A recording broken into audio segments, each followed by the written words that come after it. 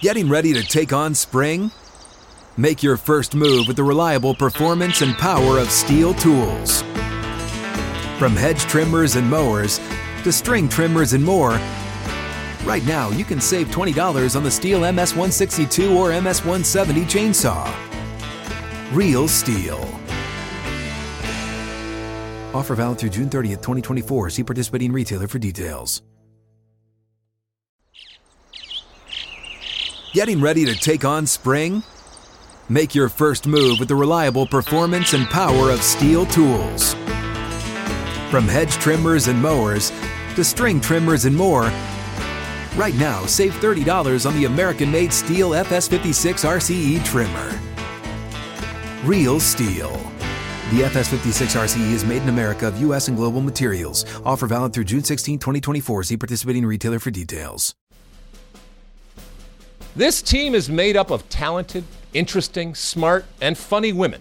It's full of wonderful and diverse personalities, characters, and stories. These are emboldened athletes, unafraid to be themselves, to use their voice and platform to stand up for what they believe in, to highlight what they see as injustice, and to motivate and inspire young and old with their actions on and off the field.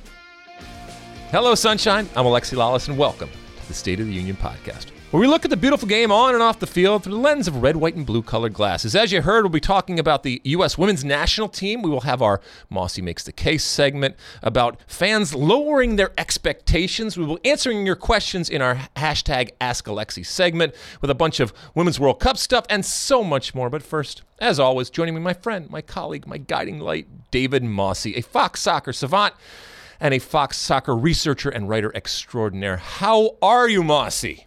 I am good. Lexi, last week I experienced a roller coaster of emotions. Lay it on me, my man. Because you're a lover, not a fighter. I know that about you. On Tuesday morning, I saw a bunch of tweets alluding to the fact that Fox Sports Digital had won an Emmy for its World Cup coverage. And I immediately reached out to Alex Dowd to ask, hey, Alexi and I co-hosted a podcast during the World Cup that was available on all the Fox Sports Digital platforms. Does that mean we won an Emmy? He said yes, so I was very excited. And then I later found out that Fox Sports in general won an Emmy for its coverage, and I saw a list of all the people that won it, and it was pretty much everybody that's ever worked at Fox Sports.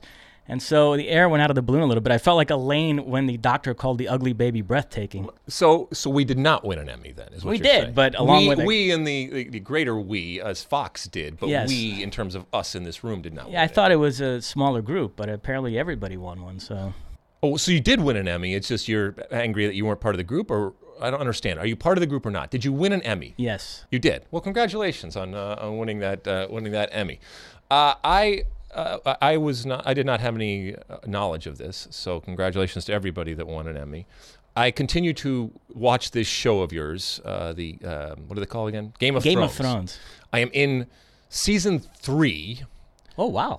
My wife, who I loved, is all the way in season 6, gone well ahead of me, okay?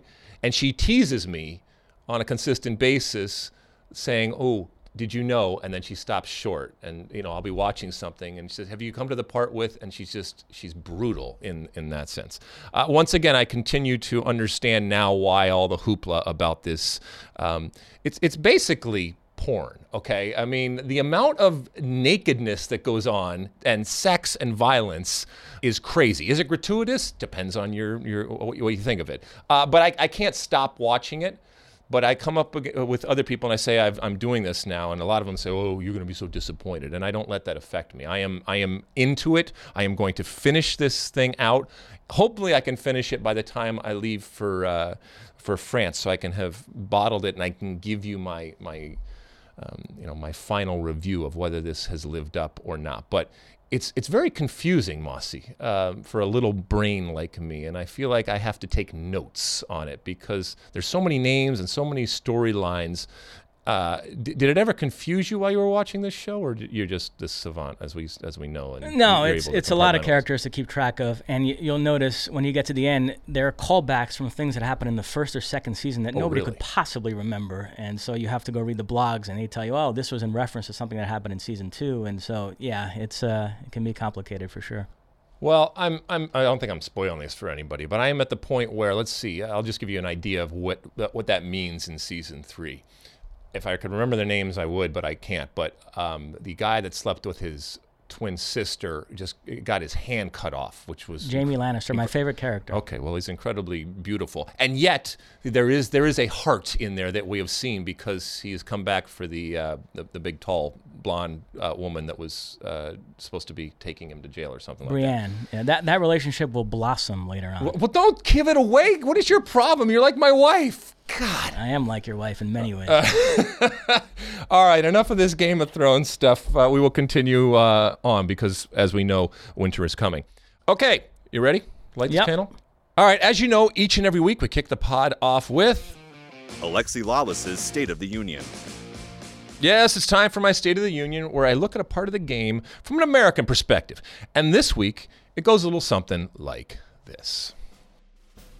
The Women's World Cup kicks off next week in France, which means Americans will once again have the opportunity to follow and cheer a U.S. national team that is not only actually in a World Cup, but as defending champions, has a good chance of winning another World Cup. This team is made up of talented, interesting, smart, and funny women.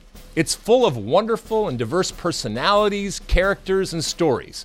And while the names on this team change over the years, the ethos and culture that were planted in the 90s and embraced by each new generation remain. A responsibility to the team, a responsibility to the game, a responsibility to the country. These are emboldened athletes, unafraid to be themselves, to use their voice and platform to stand up for what they believe in, to highlight what they see as injustice, and to motivate and inspire young and old with their actions on and off the field. They don't stay in their lane because they want to move forward. You may not always agree with things they say or do. I don't. But I respect that they have the courage, the conviction, and the desire to be disruptors. I like disruptors. This team has cultivated a powerful brand. That brand is rooted in winning, in being the best. The team knows that their platform and the interest that comes with that, and their future, to a certain extent, is fueled by their success on the field. They carry that pressure into the World Cup. Over the next month, this team will grab your attention in any number of ways. At times, they may leave you amazed, confused, inspired, irritated, motivated, disappointed, happy, sad, or even angry. They are proud American disruptors. It's in their DNA. All right, Mossy, there's my State of the Union for this week. The World Cup is upon us. We are recording this on Monday. We are less than 2 weeks before the World Cup kicks off, and our U.S. women's national team attempt to defend their World Cup title from 4 years ago. Are you excited about this? I am. Now, a few weeks ago, somebody hit me up on Twitter, and they said Alexi is claiming that the competition for the U.S. is not that stiff. What do you make of it? And I said, well, it's the deepest field ever, the highest number of good teams, but maybe Alexi means at the very top, some of the traditional powers like Germany, Japan, Brazil aren't as good as they've been in the past. I don't know if this person misrepresented what you said, but we can address it here. How would you assess the threat level for the U.S.? Is this a case where if the U.S. plays its A game in every match, just give them the trophy now? No, or are there teams that the U.S., even on their best day, certain teams out there could beat them? Yeah, we're going to get into more of this later on in the pod, but I think when we look at this field, I absolutely agree that this is the deepest field of potential winners. It doesn't mean that the U.S. can't win it, and if they play at their best, isn't going to steamroll through some of the competition. Look, we've had a couple of warm-up games here, ones that we've done on our air, ones that ESPN's done on their air, and it's much more of a celebration as opposed to gleaning anything from these warm-up games. And different coaches want different things. You have to balance it. Is it better to actually have some legitimate competition and therefore blood you before you actually get to a tournament? Or is it more of a training exercise to increase confidence, score some goals, feel good about yourself, which is obviously the way that Jill Ellis and this team has gone. We can glean nothing from these warm-up games, and certainly nothing when it comes to goalkeeping and defending. We'll talk a little bit more about that. But I don't think they misrepresented what I was saying. But I do believe that the U.S. is going to a World Cup where the opportunity for more teams to actually win it exists than in the past. And keep in mind, it's not the best 23 players. It's the best collection of 23 players. And so while I also think that Jill Ellis has the most talent ever assembled for a women's national team, it doesn't necessarily mean that translates ultimately into them winning a World Cup. Now, I just spent this past week doing promotion in New York, and once again, this machine is starting to generate. And it was really interesting talking to some of the women's national team players. They have this pressure that we talk about, but there's also this feeling that they are being given a send-off in the way that the previous team that obviously we know in Canada won the World Cup didn't have it. And there was a little reticence to accept it because they know they haven't done anything yet. And yet that's what happens when you're champions of the world. And especially these women collectively and individually, they are incredible and they're killing it when it comes to marketing and sponsorship. And there's a lot of that activation and planning that goes into it. But I could sense that there was also a desire to stop it all and kind of get down to business because they know they are going into a World Cup, that if they don't live up to those expectations, the way that our country views them could possibly change. It's like Rocky training for the first Clubber Lang fight in that gym with the band playing and all that. 100%. There's been this trend on the men's side. The last 3 World Cups, the defending champion has gone out in the group stage. Italy 2010, Spain 2014, Germany 2018. The conventional wisdom is that each of those managers was too loyal to the players that had won him the World Cup 4 years earlier. Now, nobody thinks the U.S. is going out in the group stage, but this could be a factor in terms of them winning or not winning the World Cup. How do you think Joe Ellis is going to manage that? How much emphasis should she put on experience, or should she go with who she thinks is the best player now? I think she's actually, if you look at the roster, I think she's had a really good balance. And we'll talk more about Carly Lloyd later on. But, for example, I think she could point to say, well, if it was really all about experience, then why wouldn't I be starting Carly Lloyd? And she's certainly not doing that. I think that there are plenty of people that are licking their chops on the sideline waiting to get their opportunity. I think Jill Ellis at times certainly has come in for criticism, and justifiable and fair criticism. And we all know that in general, when it comes to multiple cycles for coaches, it doesn't always work out. But once again, spending some time with the women of the national team this past week, I think there's also a recognition that what happened in 2015 was all fine and well, but whether it's new players coming into the team or players that were there before, they feel that they have a responsibility and a desire to do something new in this type of setting in France. And that's a good thing. I will be really interested to see how the greater American culture out there gravitates and celebrates this team. We all know that they are, for a lot of people, incredible idols and superstars and American darlings when it comes especially to media and marketing out there. But we also saw that slow burn that happened in Canada, where everybody came into the tent as it went more and more and higher and higher and higher, which resulted in historic highs in terms of viewership. We know the time zone's a little bit different when it comes to France, but now there is that expectation. And more importantly, if, and I certainly don't want this, but if they were to quote unquote fail, whatever your definition of that is, and I said this in the State of the Union, they have built this brand so much so that even when we talk about the lawsuits that they have, they point to time and time again the amount of success they have on the field. And it's a reason to tune in. It is beyond reproach in terms of the last 20 years. But if there comes a point where they don't live up to it, it doesn't necessarily mean winning the World Cup, but they don't live up to all of the expectation and the hype, do they individually and collectively in that brand, do they suffer in terms of that perception? I think there'll be a lot of attention in this tournament, but it'd be nice to see the NWSL get a boost from this because it is a little bit concerning. It seems like these European women's leagues are growing at a faster rate, or more popular in those countries than the NWSL is here. I know the sport is consumed differently here in terms of the relationship between club and country, but still, in the long run, for the growth of the women's game here, I think the club side has to develop too. So I think that's something to keep an eye on and see what kind of boost it gets from this World Cup. It'll also be interesting that these, I talked about the personalities and these characters and these larger-than-life type of characters that we have on this national team, and women that aren't afraid about expressing themselves. It'll also be interesting because we all know that the stories that we talk about and that we will be talking about day in and day out, because we're the caretakers and the broadcasters of this incredible adventure.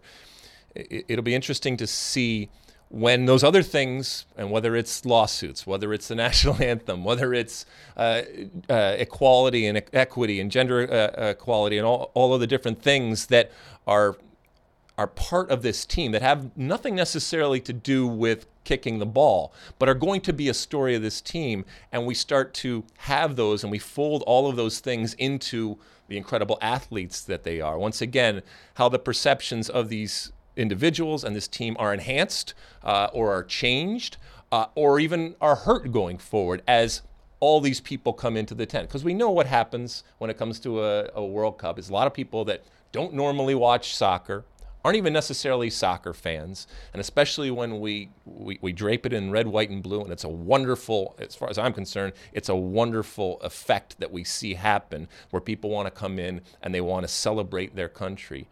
And as some of them are introduced to this team and start to know about the history and start to learn about these personalities, all the stories that we can't anticipate right now come out, because it is our responsibility to talk about those things. It's not just about the kicking the ball. And I know oftentimes people say, just stick to sports, stay in your lane, all of that kind of stuff. But with this team that is so out there and in front from a cultural and social perspective in things that sometimes are based in soccer, but ultimately have nothing to do with actually kicking the ball, it's almost inevitable and unavoidable for us that we are going to be talking about, and the greater media out there is certainly going to be talking about it. And I like that the host nation is good. I like when a country gets swept up in a World Cup. You know, Germany is the only country to win both the men's and the women's World Cups, but France can become the first to hold those trophies simultaneously.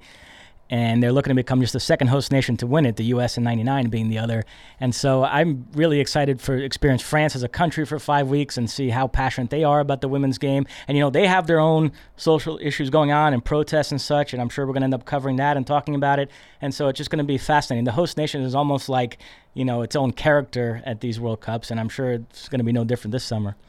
Well, it's not lost on us that these are two men talking about the women's national team and talking about the women's game. I'm not apologizing for that. This is our show and everything like that. But I have the incredible opportunity over the next month and a half to work with an incredible group of people. The majority and the vast majority with are women that are incredibly interesting and smart and entertaining in terms of a broadcast. And I am without a doubt the minority. And I have no problem with that. I've worked World Cups before, but ultimately this ends up being about soccer, and this ends up being about a country that I love and the team that represents the country that I love. And I have to go out there and do my job. And oftentimes people agree, people disagree, people like it, people don't like it. But ultimately, I know that it's my responsibility and incredible privilege to be able to do that. And I can't wait to see how this team performs on the field. And once again, how people come into that tent and relate to this team as it goes along, and we are introduced, and many people are introduced to both the personalities that exist from a U.S. perspective, and as you mentioned, also all of these other teams and all of these other stories that we will be bringing to you over the next month and a half. Anything else, Mossy? That's it. All right, moving on. Hello, people. It's Alexi here. More of the State of the Union podcast is on the way. But first, I wanted to tell you about a service every soccer fan needs to check out, Fox Soccer Match Pass. With Fox Soccer Match Pass, you can stream live and on-demand matches from Major League Soccer, international friendlies, and more, all on your favorite devices. The best part? It's all ad-free, and you can cancel at any time. So check out foxsoccermatchpass.com and get started with a free 7-day trial today. Now back to the show. Mossy makes the case.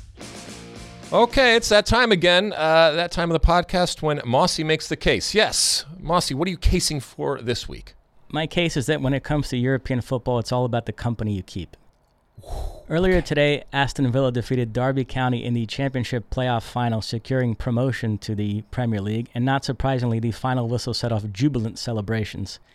This has been called the most expensive match in football because of the difference in money that a club stands to make by being in the Premier League as opposed to the Championship. Yet Villa are never going to compete financially with the Manchester Uniteds and Manchester Cities, and barring a Leicester-like miracle, they're never going to win a Premier League title. So what's all the fuss about? As I watched Villa celebrate, I thought about something that our colleague Ben Grossman, a Crystal Palace fan, once said to me.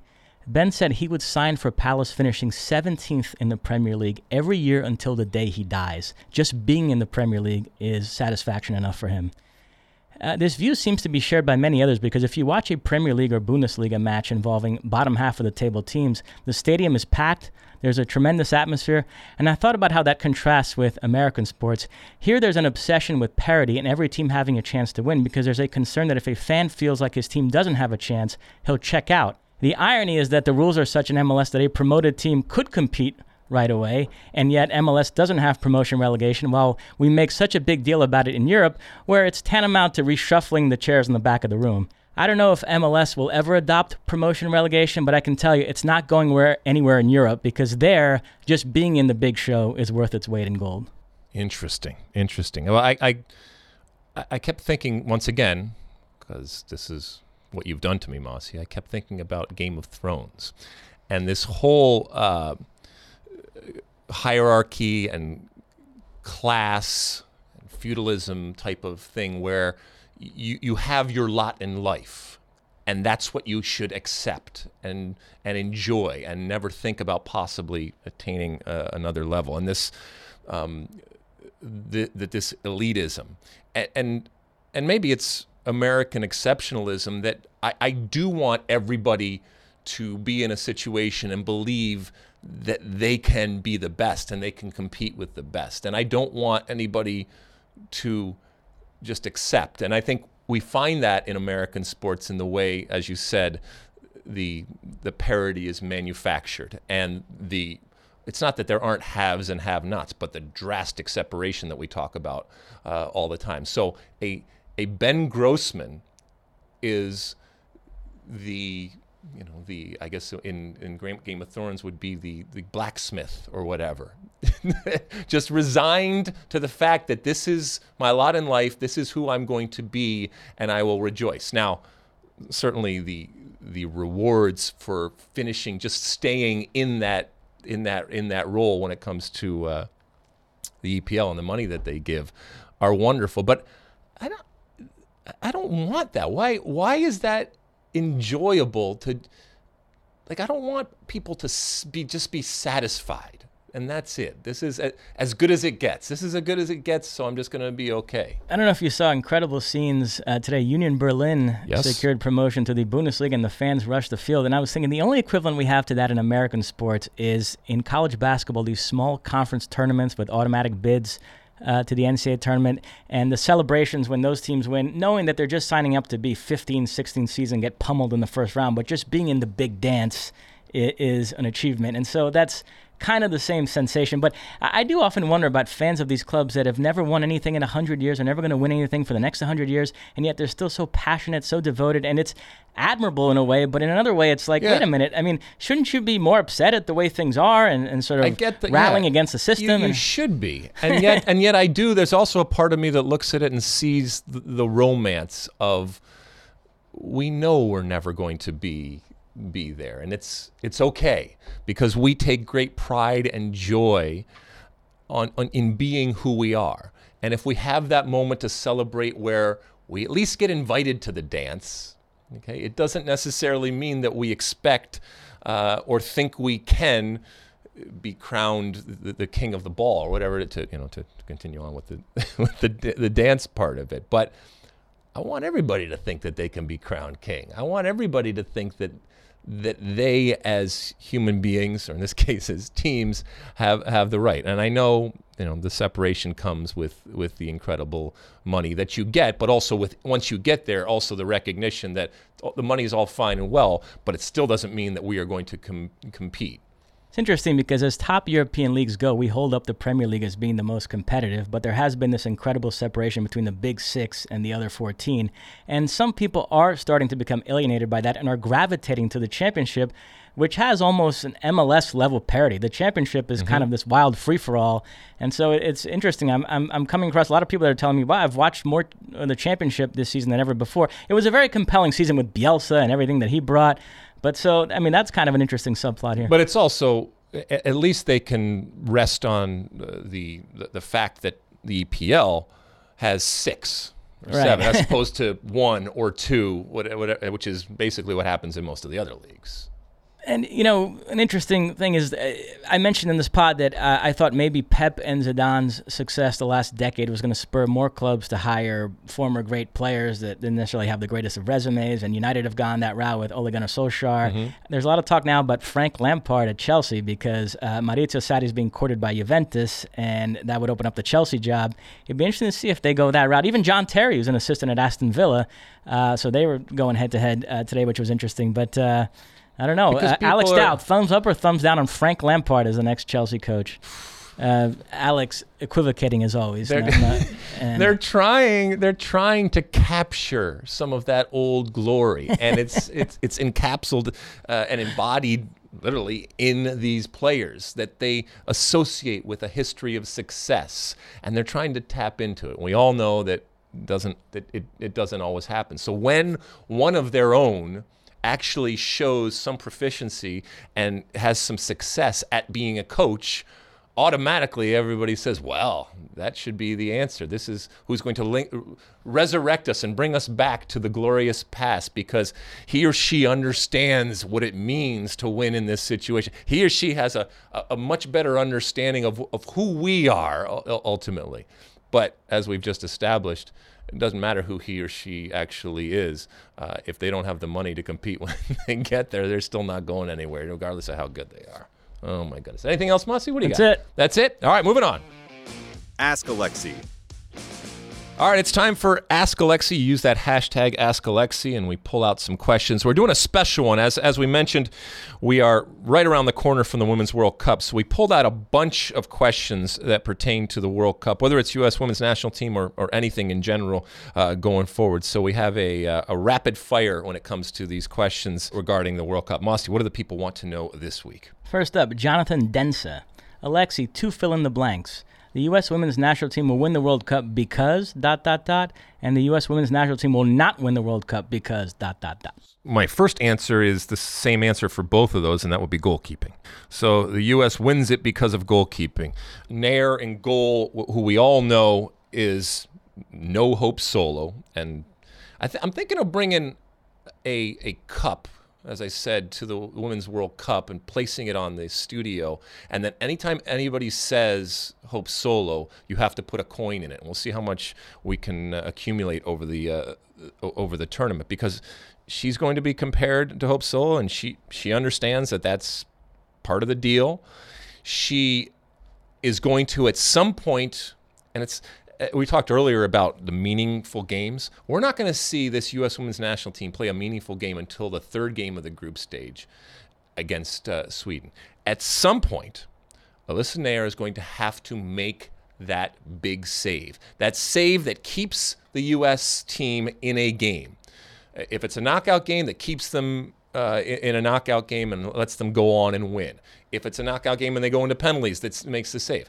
In the same way, that since she is no Hope Solo, and we understand that, she doesn't have to be the greatest goalkeeper that ever lived, but she does have to make a big save. And if she doesn't, that could be a problem, because I don't think that this defense, and I say defense, it's not just the back four, it's the team defensively, is set up to go on the clean sheet run that the U.S. did 4 years ago. So my answer would be, it will come down to goalkeeping. It won't come down to goalkeeping in the beginning, but at some point, whoever's in goal, and by all accounts it looks like it's going to be Alyssa Nair, she is going to have to make that big save. And if she makes it, then I think that that's one of the reasons why, and a big reason why they win the World Cup. And if she doesn't make it and lets in a bad goal and isn't there to be, because let's be honest, you're coach of the women's national team, the U.S. women's national team, you're called upon very rarely. And that's even sometimes more difficult than a goalkeeper that's getting peppered throughout. Every goalkeeper will tell you that. So she's going to have to make that big save. And if she does, great. And if she doesn't, then I think it's a problem for the U.S. women winning the World Cup. At Lex Kuhn, read piece today on Carly Lloyd's apparent ambivalence to coming off the bench. Can it possibly backfire? I don't think it can possibly backfire if you truly believe, as Jill Ellis believes, that this U.S. women's national team is better with her in a substitute position. Now, I saw Carly Lloyd last week.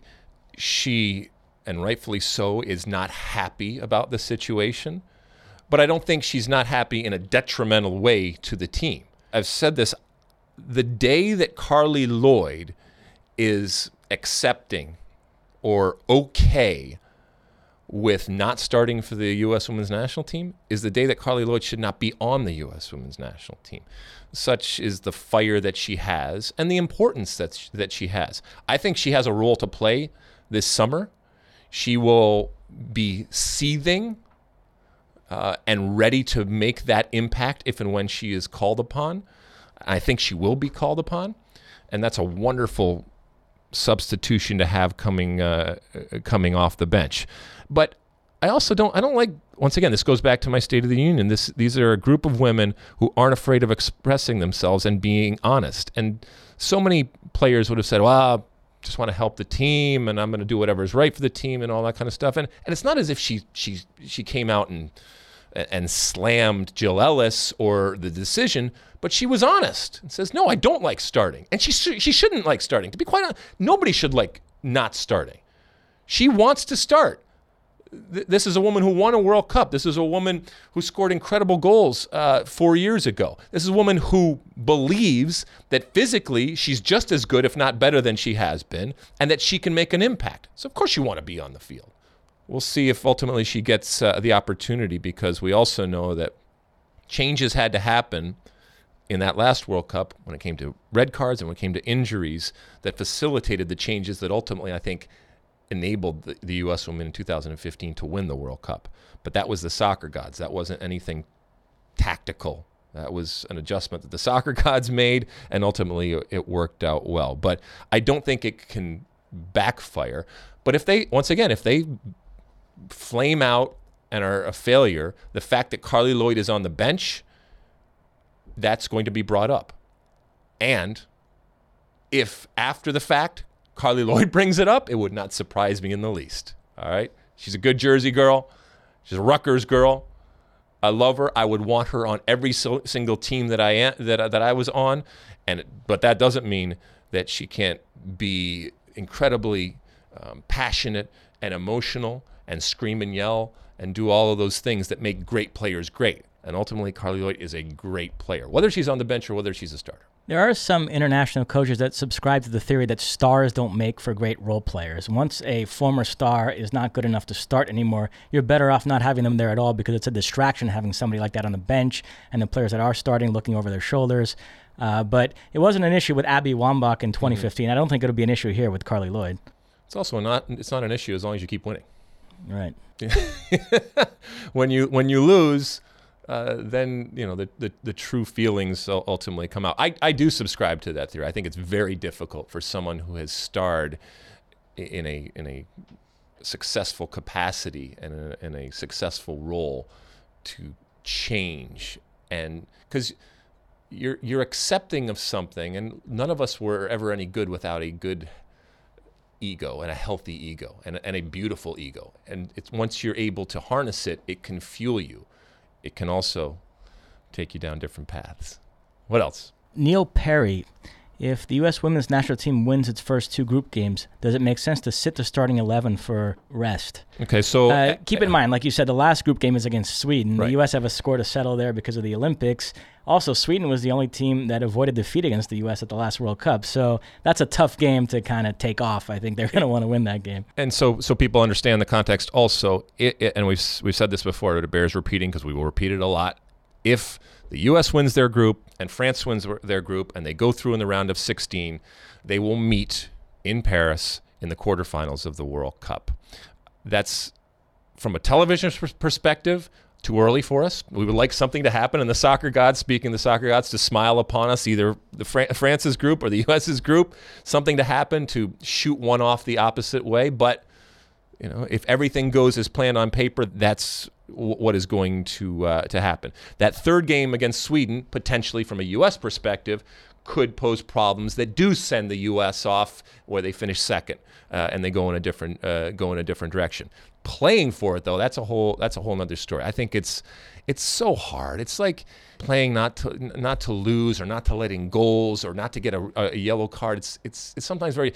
It's like playing to fix a game. It's very hard to do that when you are conditioned and accustomed to playing a certain way, to pull back. I actually think from a Sweden standpoint, it may even be easier for them to concede and go that side and say, hey, we'll live to fight another day, as opposed to having to go through France. And that would go against the U.S.'s ethos you mentioned of winning and swagger if they actively tried to avoid a certain opponent until the later rounds. I think they need to adopt the attitude, if we face France in the quarterfinals, so be it, and go and beat them. I will tell you this, another Carly Lloyd story. I was with her, as I said, last week, and she was wonderful. And all of the women are wonderful. We did an appearance together, and she asked me, what do you think is going to happen with us? And, when I get asked a question, so I told her point blank, I think you're going to go win your group, and I think you're going to lose to France in the quarterfinals. She, because she's Carly Lloyd, as all of the players on the team, she was very professional. She did not agree, shall we say. I won't tell you what she said. Maybe I'll tell you at the end of the tournament what she said. There's a little tease for you. But this is the pathway that has it lined up. But I will say, as much as I have picked France to win that game, this is a U.S. team that understands that has the potential to be on the horizon. And I think they're licking their chops. And I think and I'm saying this collectively as a team, if I were to say that to the team, would use it as, not that I'm motivating them or anything like that, but they would say, I know a lot of people believe that, but they know more about the France team and the mentality of this France team than those of us on the outside. And I don't think that they are worried at all about that potential matchup. And so I think that plays into whether that third game, how they approach that game. I don't think they care. They would never care in normal circumstances. And I don't think they care in this instance because they have no problem going and playing France in the quarterfinals. This was the event where you gave them a foosball table? There were a couple of different events. We did some marketing also stuff. The French consulate, right? Yeah, we did a wonderful event at the French consulate, and we did an event because they had their media day, and we as Fox presented them all with their own little figurines from these incredible foosball tables that we made up. They did an incredible job. There's 3D mapping of each and every player so that their likeness, and then it's made in 3D, and then they paint them all. It was just a lot of work, a lot of time, a lot of energy to come up with these really cool foosball tables. I think we have 12 or 13 of them. We will have one on our set, of our studio show happening here in Los Angeles each and every night, that's giving a synopsis of what happened in the day, whether it's with the Women's World Cup and Gold Cup. So you'll see those, and there's a lot of people, including a lot of the players. We gave them the figurines, their own individual figurines, but a lot of them came up and said, hey, can we get the actual table? To which I said, well, go win the World Cup and then we'll talk. Mine and Alex's invitations apparently got lost in the mail to all these events. You wouldn't have liked it. It was, it's just a lot of open bars and hors d'oeuvres and stuff like that, pretty people, so. Next up, at Kuhl Sakura. Okay. Your guess is as good as mine. Seems like 4 or 5 countries have an equal chance at the title. Who will get upset, and who's a Cinderella? Who's a Cinderella? Well, as we've been talking about, there are a bunch of teams that could potentially win it. You're talking about U.S., you're talking about France, you're talking about, right now, the Australias.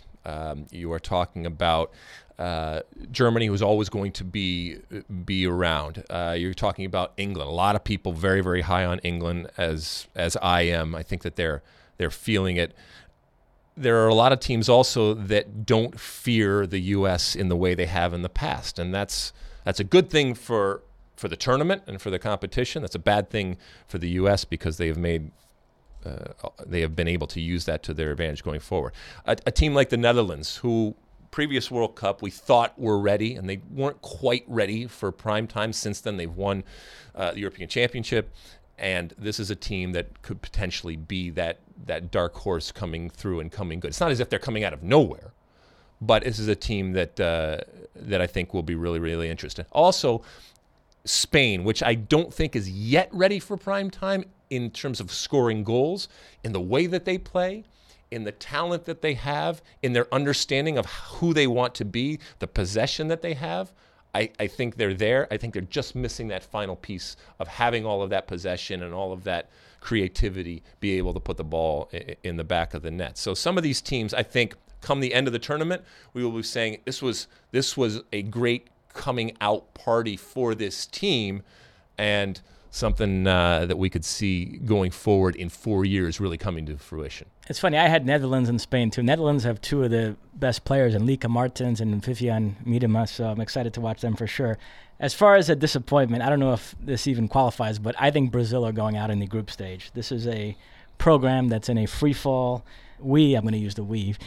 We had our window in the mid-2000s where we were so much more skilled than everybody else, it could just about make up for the lack of organization. Got to 2 straight Olympic finals, a World Cup final, didn't cash in. Last chance really was at Olympics in 2016 at home, didn't cash in there. And since then, it's just been a disaster, and I think they're ripe for an early exit here. I think Marta's World Cup career ends unceremoniously with an early exit. And God forbid that Marta's not ready to go and anything happens to her, because they still, and look, it's one of the greatest players ever to play the game and arguably the greatest women's player ever to play the game. So it wouldn't be that disappointing in that it wouldn't be that surprising. No, absolutely not. Okay. They're sort of a pseudo-contender. They have Marta. They're still ranked in the top 10, so it's still a team you throw out there without really thinking about it much, but they're not really a threat to do anything. Final question, at Del Schaefer. How good is Mal Pugh? Will she start? How good is Mal Pugh, and will she start? She's good. She won't start. She won't start because I think that Jill Ellis has settled on her starting 11, with the possible exception and question of Sam Mewis starting over Lindsey Horan. But I still think that ultimately it's going to be Horan, Lavelle, and Julie Ertz in that midfield position. The trident up top, unless an injury happens, is going to be Rapinoe, Morgan, and Heath.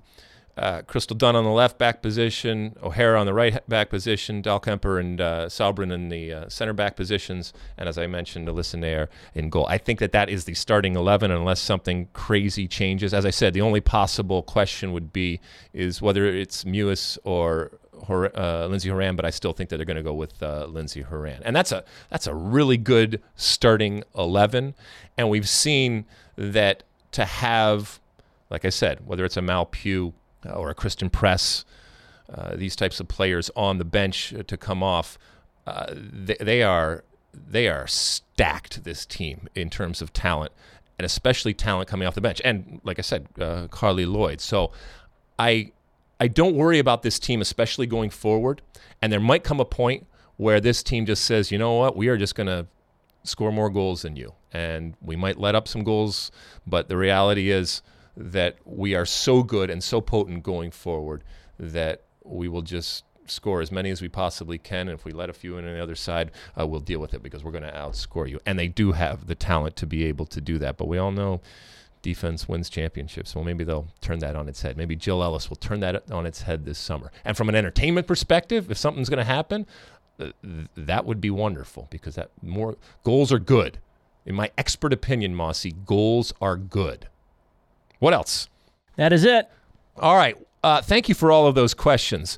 And send them, as we go through the summer, keep sending us questions, whether it's about the U.S. Women's National Team, anything about the U.S. Women's, or about the Women's World Cup going on in France, Gold Cup going on, or anything else. This was just because we are where we are today and we're getting so close to this Women's World Cup and we're so excited about it, we wanted to make an Ask Alexi segment that had all questions about the Women's World Cup. And look, we barely even scratched the surface when it comes to whether the U.S. national team or the World Cup in general. There's so many more questions that hopefully we will have answers for as we go forward in our broadcast of the World Cup, which, as I said, begins next week. Amazing. All right, moving on. The back three. All right, it's time for our back three, some of the biggest stories and games or moments of the past week. Mossy, what is in our back three this week? First up, the Under-20 World Cup. You called it today alongside Keith Costigan. The U.S. Bounces back from an opening loss to Ukraine. They beat Nigeria 2-0, both goals by Hanover Sebastian Soto.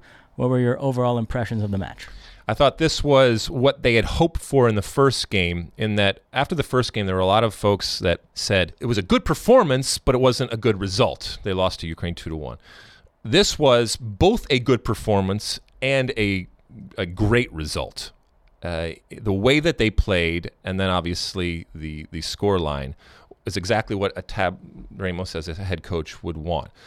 You mentioned Soto, who came in and actually started a much more traditional type of position and player up top, which paid dividends, which meant that Tim Weah, who was really effective on the left-hand side, and De La Fuente on the right-hand side. I just think from start to finish, this was the type of game that Tab Ramos will want. And if you get a chance to see the second goal, which happened seconds into the beginning of the second half, check it out, because it is everything from a coaching perspective that you want to happen, that unfortunately rarely does.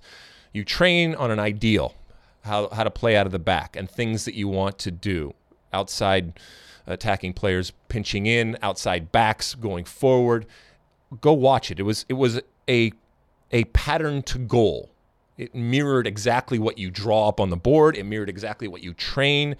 And so it must be incredibly gratifying to someone like Tab Ramos and to the team and players to have that payoff in a competitive environment. So I thought this was great. And they're right back in it. They have a potential to win the group. This is an interesting and exciting and entertaining team. A lot of people have their hopes up, because that's what we do when we see young talent. We extrapolate it out. This is what they are now. Think of what they could be. It doesn't always work like that, I understand. But even a grump like myself, I am excited, and I was excited to see this team play and see how far they go in the future. Now, how many of these players ultimately are able to matriculate up and help the national team, the full national team, Greg Berhalter's national team right now?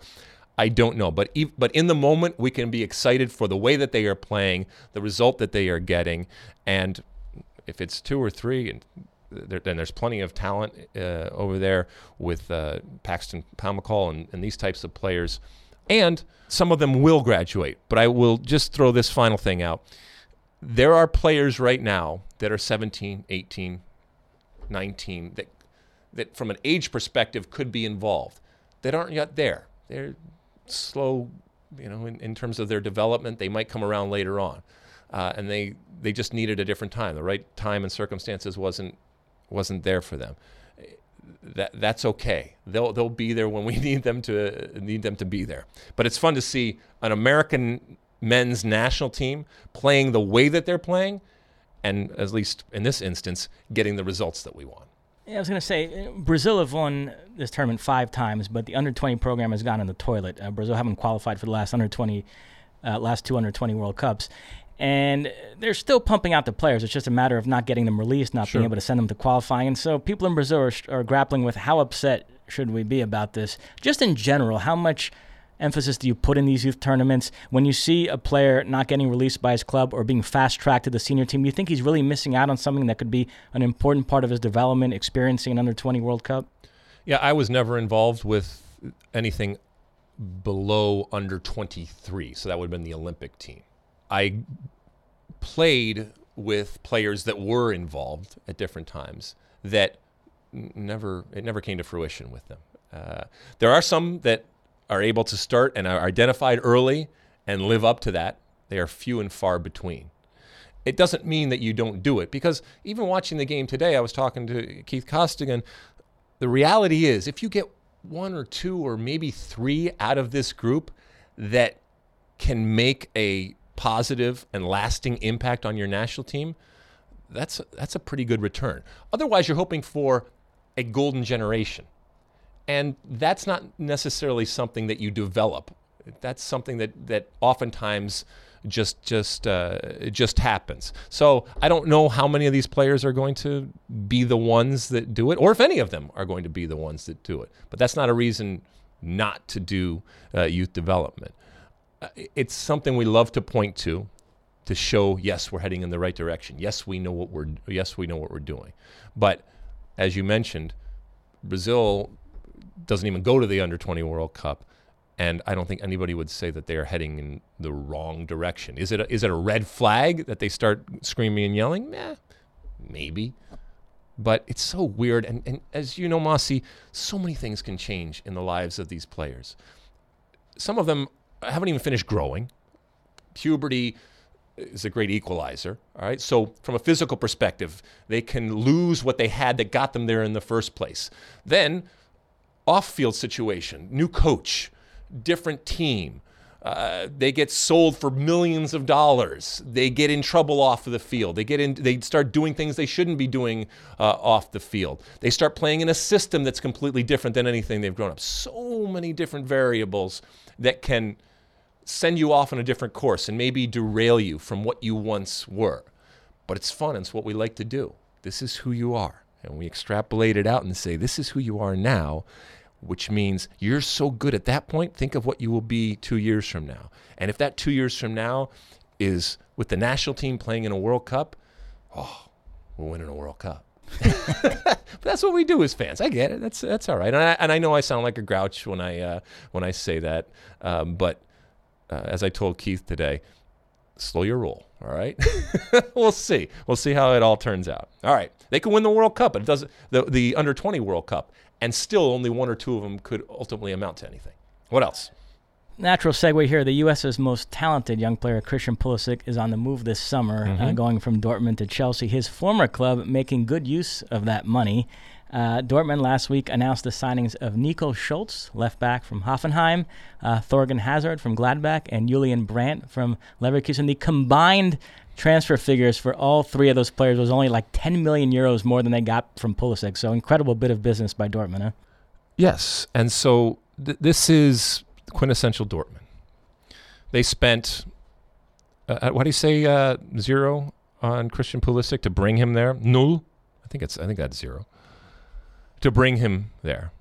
They spent, whatever, chump change when it comes to actually developing him, okay? If it ends up being $1 million, whatever it ends up being, it's nothing. And then they sold him for, what's the number? We go all over the place. Let's say neighborhood of $65 million. All right, so $65 million, which then they parlayed and turned it around and bought not just three players, three quality players in and of themselves that they can also then flip going forward. Because if Thorgan Hazard, for example, continues to progress, these are types of players that can then they can. I mean, this is exactly what they do. So much so that they can also afford to say, nope, Jadon Sancho is not for sale. This is not something that we are doing right now. So this is, if you want a template, there are business folks out there that are standing up with a tear streaming down their face saying, this is a work of art. This is magical. You are masters.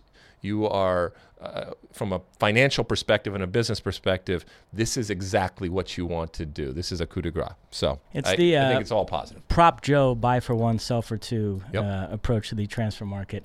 I remember when Dortmund won those back-to-back Bundesliga titles with Klopp, 2010-11, 2011-12, and then during the 2012-13 season, as they were embarking on their run to the Champions League final, remember in January of that season, Bayern announced Pep was going to be their next coach. I remember thinking, boy, this is set up to be just an epic rivalry the next few years that's going to rival Barcelona, Real Madrid.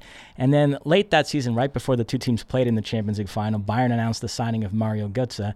And it was such a buzzkill because you felt like, well, how can this be a real rivalry if one team can poach players off the other? And sure enough, following the next season, Lewandowski went too. And it set off a 4 or 5 year period where it was kind of forced. I mean, we did our best to hype it up at Fox whenever they played their classic or a clash of heavyweights, but it really wasn't.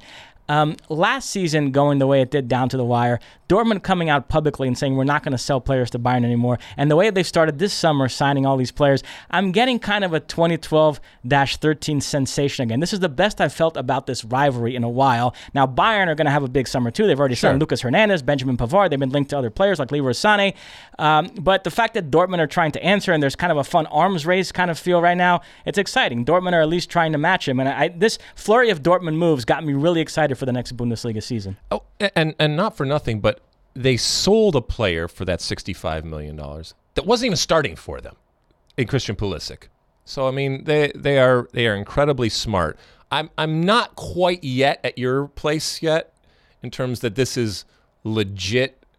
I think Bayern Munich got their scare this year, and we know ultimately they prevailed at the end. Is it good? Yes, it's good. But I'm not convinced yet that Dortmund actually believe that they are in a race and that they are willing to compete with Bayern Munich. Bayern, by the way, hammered Leipzig 3-0 in the German Cup final. Any notion of them getting rid of Niko Kovac is now fallen by the wayside. And PSG decided to keep Thomas Tuchel. They signed him to a new deal. So I'm really wondering where Jose Mourinho is going to end up, because he keeps insisting that he's only going to come back for a quote-unquote top-level job. But I don't know what's out there. The Serie A ended yesterday, and there were Mourinho implications there because Inter Milan, AC Milan, and Roma were all battling for fourth place. Inter got it, but Inter are going to hire Antonio Conte as their next coach. By the time you hear this podcast, that might already be announced. And so I don't know where he's going to go, frankly. He's swatting away the Celtics and Benficas because it's beneath him. He told Roma a few weeks ago he would only go there if they finished in the top four. They didn't. And so I have a feeling, in this game of musical chairs here, when the music stops, the guy that's going to be left out, he might have to set out a whole other season because he wouldn't deign to take a step down and go to like a Benfica, and he's holding out for a top job, and I don't think it's there right now. 3 words: Rocky Mountain High, Colorado Rapids. Here we go. Make it happen. All right, what else? All right, we'll end on this. We have 2 European finals coming up. Wednesday, it's Chelsea against Arsenal in the Europa League decider, and then Saturday... You don't say, really? In Madrid, Liverpool against Tottenham. We will have a Premier League, Champions League winner for the first time since Chelsea fluked their way to the title back in 2012. Let me go Europa League first and just get this out of the way. Okay. This final will take place in Baku. Who's playing? Chelsea, Arsenal. The final will take place in Baku, which is the capital of Azerbaijan. Very controversial. First, for logistical reasons. It's a tough place to get in and out of. It's very expensive, so a lot of fans are returning their tickets. They're very unhappy the final is there. And then you throw this Mkhitaryan incident to boot. He is Armenian. Armenia and Azerbaijan have all sorts of tension, and so UEFA and the Azerbaijani government did everything they could to convince him that it would be safe for him to go there, but he was not sufficiently convinced. After consulting with his family, he decided, I don't feel safe going there. I'm not going to take part in this match. And so it's sort of, there's almost like a Qatar 2022-ish feel to this final. People question, why would UEFA put the final in a place like that? And UEFA saying, well, look, we can't just put it in the same places. We're trying to grow the game. And what do you make of all that? It's hard because UEFA also can't just, it can't be dictated by one player. Also, one player that you don't even know who's ultimately going to be in the final. And yes, part of their mandate is to spread the wealth and spread the gospel of it and take it to different places. Otherwise, it's just going to be the same places over and over and over again. But the fact that a player, because of history and politics and warring factions and all that kind of stuff, doesn't feel safe enough to play a final in a certain place, it's not a good look. It's not a good look at all. So, but could you find other players that this random place they wouldn't feel comfortable going to? And they assured him that he would be safe. But if you're not going to play in a Europa League final because you fear for your safety, I mean, that's not a decision you take lightly. Because I don't doubt that they would have protected him and they would have gone out of their way. They certainly don't want anything possibly happening to somebody on their watch. But if all of that still happened and he still said, I just don't feel comfortable, that sucks for him. Sucks for the team, and it's not a good look. But I don't know how you change it, because maybe somebody else has a problem with going to France or going someplace else. So I don't know. Is it going to hurt the team ultimately, you think? Oh, yeah. I mean, he's been a key player Sure. in this Europa League run. Yeah, no, the terrible situation. Like you said, terrible look for UEFA. No such issues with the Champions League final, which is in Madrid. Liverpool. Nobody has a problem going to against Madrid. Tottenham. Okay. No. In fact, your colleague Keith Costigan is on his way there. He's very excited. He is. I got him all wound up today because, and this goes to his Liverpool team. He's all very, very excited, and I explained to him that it should be no problem. It should be an easy task, given that they are so much better than the opposition. And Spurs, from front to back, they're just a better team. He didn't want to talk about it. As a matter of fact, he ran out of the room, but not before I added insult to injury when I said, "When is the first time that Liverpool is going to win the league title?" And he got all crazy about that, because then he went into the whole rebranding of the EPL. We've won plenty of league titles. It was great. It was so wonderful to see him get all riled up. But I truly do believe that Liverpool is a better team and Liverpool should win. But he doesn't want to hear it because he doesn't want to jinx that. There's been this awkward layoff between when these two teams last played in the Premier League, but it's been good news for Tottenham because they've been able to get healthy. It sounds like Harry Kane and Harry Winks will both be available. There's a question as to whether they will start. I suspect Winks will start in the midfield alongside Sissoko, but Kane will not. I think he's going to come off the Kane bench. Will start. I don't. I think Pochettino really fears a Diego Costa 2014 situation where he limped off after 10 minutes in that Real Madrid Atletico final. Do you think and he it's feels that? pretty Do you good think about it's that? Yeah, and I think he feels pretty good about, Son starting up front, Lucas Moura with his heroics against Ajax in the second leg. So I think it'll be a front four of Ali, Eriksson, Son, and Lucas, and he'll save Kane as an incredible weapon to bring on. And you don't want to mess with it if it's worked. Dance with the ones that brought you all that kind of stuff. Even though it's one of the great players in the world, in Kane. So I think it's much more of him not wanting to mess with the formula as it is about a fear of a Diego Costa type of situation. I mean.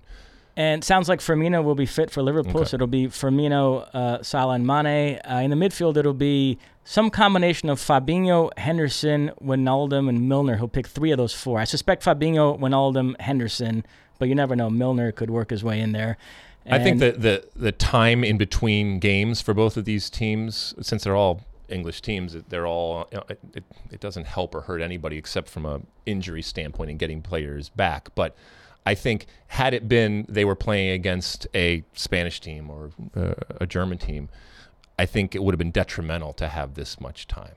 I think that there is a battle-tested type of consistency that comes with playing week in and week out. And while you might say it'd be nice to have a break, I think it can do more harm than help. But in this case, since both teams are experiencing the same thing, I don't think it's negligible. Liverpool won both games in the Premier League by 2-1 scorelines. Yes. That was I texted Keith yesterday. That was my prediction for this one as well. 2-1 Liverpool. What are you going with? You think it's that close again? Oh, yeah, absolutely. Oh, really? No, I think it's an incredibly tough game. I think Liverpool 3-0. Wow. Yeah. I didn't tell Keith that, though. Let me leave this parting shot for Arsenal fans. Okay. Have you ever seen a club with an opportunity to completely reverse the narrative of a rivalry in one fell swoop? Tottenham have been the little brother for 100 years there, and if they win a Champions League title before Arsenal does, it all flips, and they'll be able to hold that over Arsenal fans forever. I think Tottenham is looking around going, how did we get here? So I think Tottenham is just kind of happy to be there, and you can talk about a team like that where they have nothing to lose. And they don't, because nobody expected them to be here, including themselves right now, which is why I believe that ultimately Liverpool is a better team and will prove it over the 90 minutes. And I know Ali Wagner is a huge Spurs fan. She's not listening, but if she were listening, she would be calling me names, more so than she does in normal. What else? That's it. Is that it? Yeah. We're all done? We're all done. We've come to the end of yet another podcast? Our final one stateside. Our final one stateside. It's good that you brought that up. So we are, as we said, recording this on a Monday. When do you leave for France? I leave on Sunday. When do you leave? I leave on Friday. I arrive Saturday, just hours before the Champions League final. I basically have time to throw the bags down at the hotel and try to find a bar to watch it. Well, for our listeners who over the years have understood that you've been taking Italian lessons, I come to find out you've also been taking French lessons. Correct. That's true? Yes. How are you? Do you feel you can get around? I speak it well and I read it well. I do still have trouble understanding French people when they talk very fast. So that's kind of the last step I have to conquer. Good. Well, as we were saying before we came on air, the French are well known for their patience and their understanding when it comes to people that don't speak the language. So I'm sure that they will be incredibly helpful to you as you try to figure out your way when it comes to French. I do not speak any French at all. So the next 6 weeks are going to be very interesting. Going to be interesting for everybody. We will still be bringing you content when it comes to the State of the Union pod. We will be giving you big content, little content, daily content, weekly content, all sorts of different content on all different platforms. So don't worry, you will get your fix. Mossy and I will be much closer logistically than we were in Russia. So we will be able to hopefully be able to record these with each other in the same room. We have all the equipment. We will be able to do that. It will certainly have a lot of it coming from what's happening on the ground in France. We want to give you a little flavor, not just the scores and the games, but what we're going through and the adventures that we are having on a daily basis.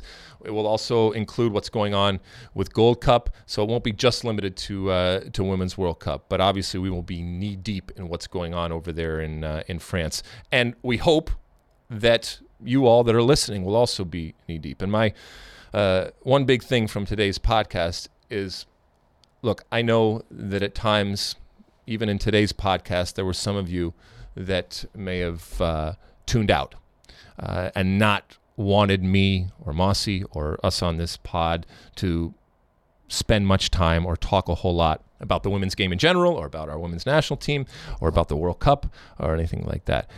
As I said a few weeks ago on one of my State of the Union podcasts, I do believe that the American soccer fan, and many of you are American soccer fans and part of this American soccer culture, and there's plenty of listeners out there that aren't, but when it comes to the American soccer fan, I think that they are the most educated. And that means that their landscape and their palette of sports and when their palette of soccer is wide and deep. And when it comes to our women's national team, this isn't us pandering, and I know we broadcast it, but we would be doing this even if we didn't broadcast it because it is an important part of the summer for American soccer. That it involves women, just happens to involve women. But we have a soccer team, and I'd like to think that everybody out there is soccer fans, a soccer team that is taking the field, representing what I feel is the greatest country in the world, and doing it through soccer, which is the game that I feel is the greatest game in the world. And I'm excited about it. I hope you are. If you're not, I guarantee at some point this summer, it will draw you in. It might be because of a goal that was scored. It might be because of an interview that was given. It might be because you're fascinated. And as I said in the State of the Union, it might be because you're angry or you're curious. And that's a good thing. Don't fight that. All right? This is all soccer. Men's, women's, co-ed, naked. As long as somebody's kicking a ball, if you truly love the sport, you will gravitate toward it. And I'm telling you right now, a World Cup, and in this case it's going to be a Women's World Cup, it has something for everyone. And it will find you, maybe when you least expect it, and it will be wonderful. And it doesn't mean you're going to turn into the greatest women's soccer fan out there, and that's all that you're going to digest, but it will become part of your palate. And you will be better off as a soccer person for it. Don't fight it. As a matter of fact, you can't fight it. And I look forward to seeing that happen to thousands of people out there that at this moment don't know. Some that are listening, many others that aren't there, that it will grab them in ways that I can predict and many ways that I can't. Mossy, anything else before we head off into the great unknown over there, which is France and the World Cup this summer? Only that from now on I'd like to be referred to as Emmy winner. I'm actually going to change that officially to my name. All right. Well, with that, the next time you hear our voices, we will be in Paris, France, bringing you each and every day the happenings on and off the field of the Women's World Cup. As we start out this incredible summer of soccer on Fox that includes the Women's World Cup, it is going to finish off the Under-20 World Cup, and that it includes also the Gold Cup. So, you have something else to say? I felt like you had something else to say. Au revoir, à bientôt. That means goodbye, see you soon. You look very sexy right now when you say that. All right, for my Emmy Award-winning partner, David Mossy, thank you so much for hanging out with us yet again on the podcast. We will speak to you next from France. As always, size the day.